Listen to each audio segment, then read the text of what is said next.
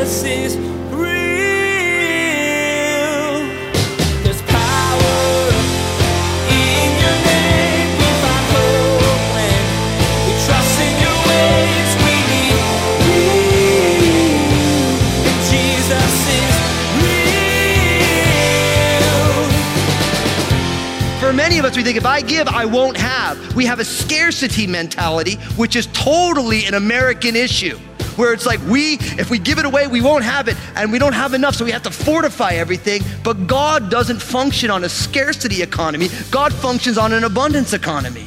And in God's abundant economy, he owns cattle on 1,000 hills. And when we honor the Lord with our possessions, he's like, well, listen, because they're going to be faithful, honor me with possessions, I can give them possessions because they will always honor me with it.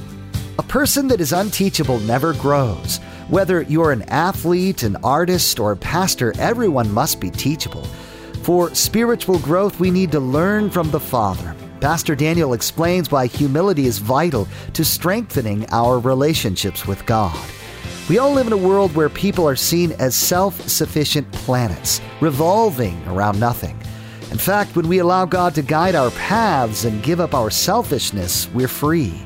Now, here's Pastor Daniel with part 2 of his message entitled, Steroids for Spiritual Growth. Jesus is real. The key for us is to be willing to acknowledge, God, I struggle with trusting you here, and I make decisions based on my limited understanding here, and here. And God, I want to learn how to submit and surrender to you because you know how to better live my life than I ever could. Beautiful. In all your ways, acknowledge him and he will direct your path. Now notice that acknowledgement. In all of your ways. It doesn't say in all of your thoughts. It speaks of a life of action. And you and I, our lives spiritually are lived out every day. We know what is in our hearts by how we choose to live every day. God doesn't want just our words to acknowledge him, but our actions to acknowledge him.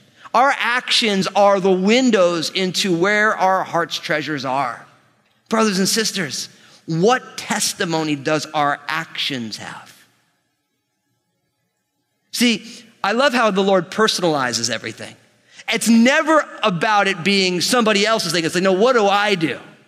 Did you ever notice that when someone does something you don't like, we do something, if we look at it, that we don't like either, but we feel justified in doing it because the other person did it? Oh, well, they're acting that way, so I'm going to act this way. See, we are responsible for the way in which we live. And when you and I in our ways acknowledge him, when we say, God, not only is my belief grid yours, but my whole life is yours. How I live and move and have my being, I want to acknowledge you. Because when we do that, it says, and he shall direct your paths. I love that word, shall. It doesn't say he might direct your path. He's like, he will. If we say, Lord, I'm going to surrender completely to you, and I'm not going to lean on my own. I'm not going to find support in what I understand. In all my ways, in the way that I live, God, I'm going to acknowledge you. And then it says, and God will direct your paths. There can only be one leader, my friends. You are either driving your own life or you are learning how to trust God and acknowledge him in the ways that you go, and he will direct your paths. Many of you, if you look back over your life, you're like, I can't believe I'm doing this, but I know it's God's will. I can't believe that I'm involved in that. I never thought I would do this, but God has led me here. The terrifying thing is if we are doing what we always figured we do, then you got to ask yourself, is this really God's life, or am I just doing my life and I'm just sprinkling Jesus on top, like sprinkles? Listen to what it says. Psalm 37, verses 3-5. Trust in the Lord and do good. Dwell in the land and feed on his faithfulness. Delight yourself also in the Lord, and he shall give you the desires of your heart. Commit your way to the Lord. Trust also in him, and he shall bring it to pass. Beautiful. Dwell in the land and feast on his faithfulness. I love that scripture. So powerful. See, when you and I learn how to surrender to the Lord and trust God, we can dwell in that land, and there is a feast of God's faithfulness right there. So you want to get bulked up spiritually? You get a new heart tattoo. You write God's stuff on your heart. You learn how to trust and surrender to the Lord. You acknowledge him. You let him direct your path. Now, listen, I believe there's some of you here right now, you've never put your faith and trust in Jesus. The only way for you to grow spiritually is for you to make Jesus your Lord and Savior. And I'm going to give you an opportunity to do this by the end of this service. You need to make that decision. In some ways, putting your faith and trust in Jesus, if you're completely out of shape, putting your faith and trust in Jesus is literally getting a gym membership and a nutritionist who's going to make all your meals. He has it all covered. So you need to say yes to Jesus. You need to, and you might say, look, I don't know how to trust him. I know he'll teach you. He's teaching all of us. But you need to say yes to Jesus. And if you're here today and you've already put your faith and trust in Jesus, you got to say, Holy Spirit, you need to search my heart. What am I writing on my heart? What am I tattooing on? Lord, how am I trusting you? Am I acknowledging you in my ways? Because the beauty is that if we bring that to the Lord, there's growing edges in all of us, right? Like we like to say here, we're all in process, right? So there's nobody here who's trusting God completely, acknowledging him in all ways completely. And if you think that you are, you know that you're not, because you're being proud and lacking self-reflection. So everyone's got it. So we need to say, God, I want you to do a work in my life. Now look at what happens next. Verse 7, Proverbs chapter 3. Do not be wise in your own eyes. Fear the Lord and depart from evil. It will be health to your flesh and strength to your bones. You want a steroid for spiritual growth? Be humble. Be humble. Notice what it says. Verse 7, right there. Do not be wise in your own eyes. Fear the Lord and depart from evil. Don't be wise in your own eyes. See, when you and I are wise in our own eyes, that's pride. That's what it means. It means I'm all that in a bag of chips. I understand everything about everything, and I'm good. And when we have a disposition of the heart that is wise in our own eyes, then any discussion about that is absolutely unable to be had. Now, humility is the only proper response of a sentient, created being to the wisdom of God. Because God is all-knowing. He's all everything, all-knowing, all-powerful. And none of us are that. And what happens is that when you and I, because this happens in my heart, so I imagine it happens in yours, you're reading God's word, right? And you can read God's word, and sometimes you read God's word and you're not even hearing what it's saying, you're just reading it, right? That's a problem, because you're really just saying, my religion tells me to read this book, and I read the book, I get nothing out of it. So that's a problem. So some of you are doing it, you gotta stop doing that. And you say, God, I need you to speak to me. I want this to reflect my life to me, right? But the other side of it is that when you're reading God's word is saying things and you're just like, yeah, no, that's not for me. And that's a big problem, because what you're saying is, God, I already understand all this stuff. Each one of us need to find that place in our heart where we're not wise in our own eyes. We're not puffed up with our own who we are and how far we've come. And we're always saying, God, I want to grow, Lord. I want you to rearrange the way that I think, the way that I do things. I was thinking about that line, you can't teach an old dog new tricks. You guys ever hear that line? How many of you use that line? Stop using that line. Because what it is, it's an excuse because of age to say, I can't change. Right? What you're saying is that because I'm older, you can't change me. And that is antithetical to the teachings of Jesus. Because Jesus says we're all changing and growing. We're growing up into our head. We never want to get to a point and be like, look, this is the way I am. This is the way I'm always going to be. And so, no, that means you're not walking with Jesus. Because if Jesus is the Lord and we are not, then he can change us and revolutionize us. And he wants to do it. See, no matter how old or young we are, no matter how long we've been walking with the Lord or how short, we all need to stay in a place where I'm not going to be wise in my own eyes. I'm not going to believe my own press clippings. They're really not anybody else's. They're your own that we make up in our own heads to make us feel good about ourselves. And we're going to say, God, I just want to grow. Humility is seeing ourselves as we truly are. When you and I are wise in our own eyes, we are unable to learn, to grow. And many of us, we're not growing spiritually because we're wise in our own eyes. We have it down, we know what we're doing, and this is how we're doing it. Listen to Paul in Romans chapter 12, verse 16. Be of the same mind toward one another. Do not set your mind on high things, but associate with the humble. Do not be wise in your own opinion. Humility is important, my friends.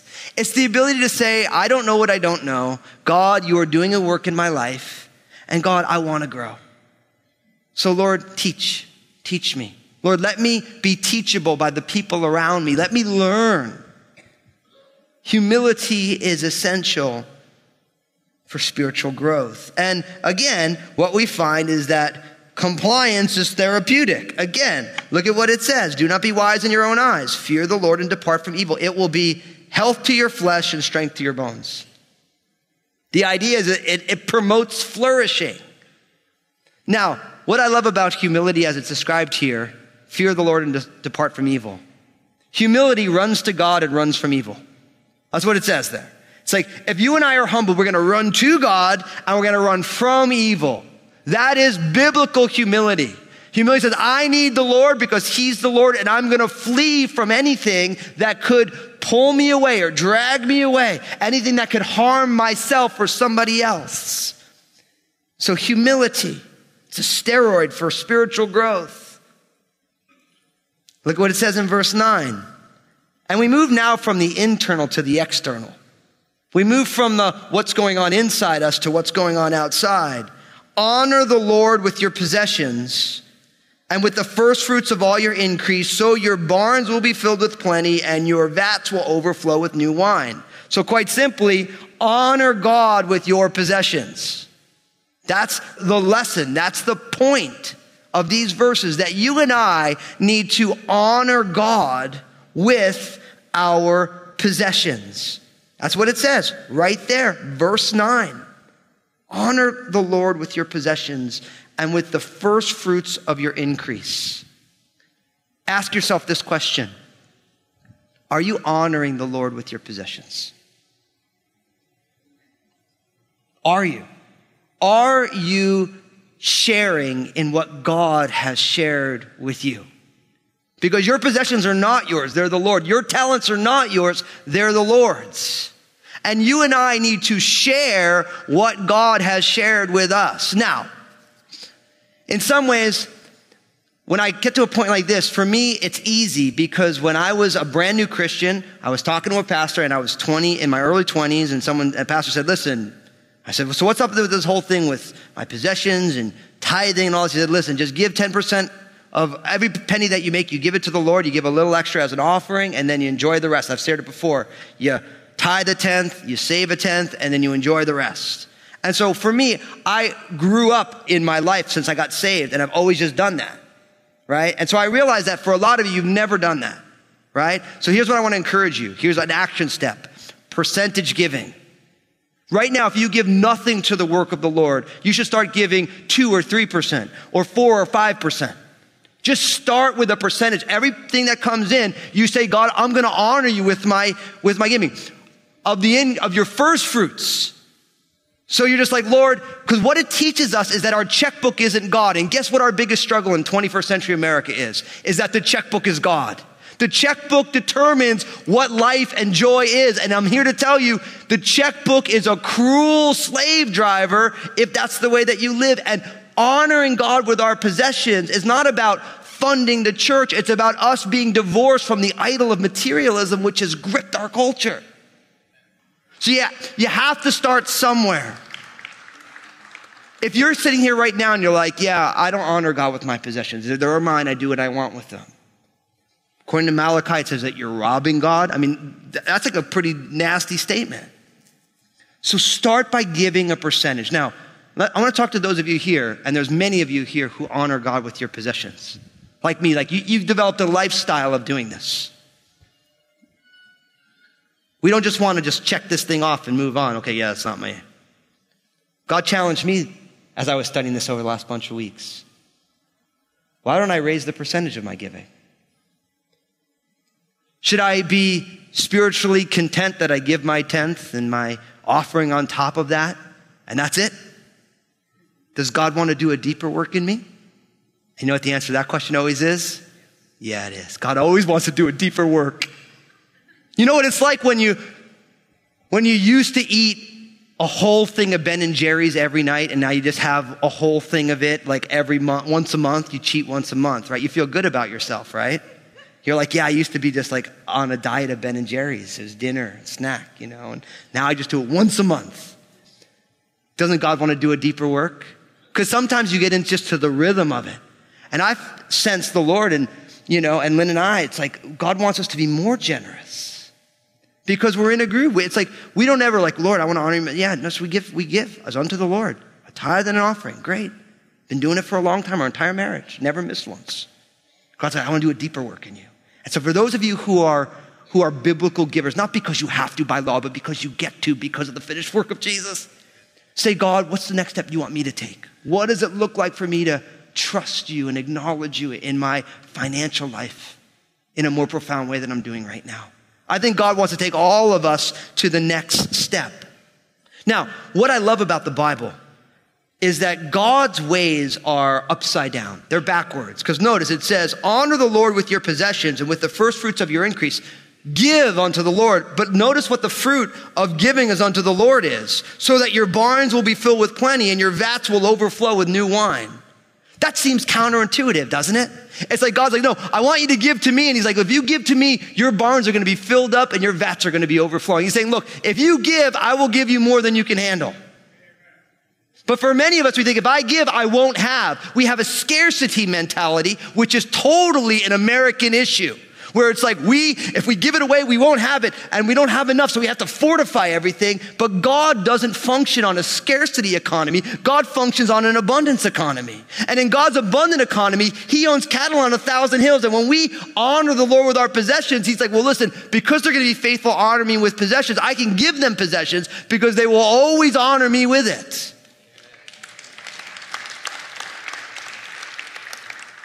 But my friends, the only way we ever learn God doesn't function on a scarcity economy, but on an abundance economy is to actually experience it, to live it out. I'm here to tell you, listen, times have been tight in my home with Lynn and I over the years. There's been times when literally, I remember one time we were church planning in New Jersey, and I remember we got invited over someone's house for dinner. We're like, praise God. And then, of course, you say, well, what can I bring? They're like, can you bring 5 avocados? And we were horrified because we didn't have any avocados or any money. We literally went into the pantry. We took out canned foods. We brought it back to the store. We traded in canned food so we could bring 5 avocados because we want to be like the poor church planning family. I'll never forget. Ask Lynn, when you see Lynn, say, tell me the avocado story in New Jersey. She'll crack up. It was bad. We're like, we can do it without 4 cans of beans. We'll just use 1 can of bean. And we don't really need this tomato paste. We can buy that later, And we were like, we brought it back to the store. They took it all back. We got 5 avocados. But what's amazing when you honor the Lord in your own feelings of scarcity is that every time you watch how God provides for you and you're like, Lord, what do I have to worry about? You know exactly what you're doing. And we have all those God stories of money arriving at the right time in the most unique way. Why? Because God's not scarce, but God wants to do a deep heart work. So brothers and sisters, we need to honor God with our possessions. If you haven't been giving, you need to start giving a percentage, knowing that that's not, you're just starting there. If you're already giving in a biblical sense, you need to say, God, what do you really want to do with my finances? I've been doing this for X number. It's a nice rhythm. God, what does it look like for me to be more generous in a world that is so full of needs? So honor God with your possessions. And then in closing, verse 11, notice what it says. My son, do not despise the chastening of the Lord, nor detest his correction. For whom the Lord loves, he corrects, just as a father the son in whom he delights. Brothers and sisters, we need to embrace God's chastening. We need to embrace God's chastening. Now, this is one of those verses that, depending on your history, there's all sorts of red flags. Maybe you had a severe father, a father who disciplined in anger. And so you read a verse like this and your physical father did such a lousy job of being a picture of the loving heart of God that you read this and you're like, oh no. But we don't want to learn our theology based on the most horrific examples of it. We want to learn our theology based on our Bibles and the loving heart of God. And what it says is that don't despise the chastening of the Lord. What it means is that God in his love will correct us. God in his love will discipline us. For whom the Lord loves, he corrects, just as the Father the Son in whom he delights. Now, you guys know that this is quoted specifically in Hebrews chapter 12, verses 5 and 6. Hebrews 12, 5 and 6. It's right there, quoted for us. God loves you and I enough to correct us when we're wrong, to discipline us, not because he's angry. I mean, this verse goes to great lengths to say it's not because God is angry. God does it because he loves us. And listen, whom we love, we correct. I love my kids. So I will correct them when they're wrong because I love them. Because I need them to know that if they go through life doing this thing, that there's going to be consequences. Now, for every parent knows that when you're correcting your children, you have to make sure you're doing it in love and not anger, right? And for most of us, we get frustrated with our kids, and so we respond to our kids in anger, and that misportrays the heart of God to our kids. You dads, listen, especially for dads, you are the stand-in for the Lord with your kids. Their view of you is going to be their first understanding of God. So you dads, you need to grab this. Moms too, but dads, listen. You need to make sure that if you are frustrated or angry with your children, you need to go apologize for that. You need to say, listen, I'm so sorry. I got frustrated. I got angry. That's not God's heart. God loves you. And I love you, and sometimes my actions betray the person that I know God's making me to be. I think for many of us, though, when God corrects us, we despise it. We push it away. Sometimes God's correction is that conviction of the Holy Spirit on your heart when you say something you shouldn't have said. When you do something wrong and you feel that little prompt to go and confess it and apologize. We need to take those God pauses in our lives and we need to act on them because that's God's love. That proves that we're his kids because he loves us enough to say, I don't want you to be that way. You need to bring that into the light and let grace abound there. For some of us, you're doing something totally wrong and God is throwing up every roadblock and you're just trying to crush your way through it. That's despising the correction of the Lord. He's putting up those roadblocks because he loves you that much. Sometimes I'll pray when we're seeking the Lord on something. I'll say, God, if this is not you, I want you to shut that door and lock it and bolt it, that no matter how much energy we put at it, we can't go through the door if we want to. Sometimes God's trying to stop us. Others of us, we have very severe things going on in our life right now that are completely rooted in our rebellion against God. And God is throwing everything in the kitchen sink at us to try and get us to stop before we lose our lives. Jesus is real. Our hearts break for those being turned away and rejected all over the world because of where they've come from. Like many of you, I have to face my fears about terrorism and balance them with the command Jesus gave me to love. Love no matter what. You might be asking yourself, what can I do? How can I help? Well, I urge you first to reach out to us here at Crossroads Community Church. We've been ministering to refugees for many years, and we could use your help. Second, and it's going to sound pretty simple, you need to pray. Pray for those who are suffering all over the world. Pray for our refugees trying to escape terror in their own countries, and pray for President Donald Trump and the rest of the leadership of our country. And we want to help you to remember to pray for all of these things. I wear a leather bracelet that says real on it. Whenever I look at this bracelet, it reminds me that Jesus is real in my life, and I'm utterly and completely blessed. I also remember to pray for those who are fleeing tyranny. I'm going to turn this over to Josh so that you can learn more about supporting refugees and help us here at Jesus is Real Radio. Thanks, Pastor Daniel. Truly, the plight of the refugees is urgent. Throughout the month of March, we want to make available to you the same leather bracelet that Pastor Daniel just mentioned. It simply says real on it. When you wear this bracelet, you'll be reminded of God's love in your life and those that are less fortunate. For anyone who supports Jesus is Real Radio with a gift of $20 or more, we will send you the Real bracelet as a thank you. Plus, we will use a portion of these funds in the current effort here at Crossroads Community Church to minister to refugees. To receive your own Real bracelet, check out JesusIsRealRadio.com and click on the partner option in the main menu. Well, thanks for joining us today. Please remember to pray for the poor, oppressed, and less fortunate. Until next time, may God bless. We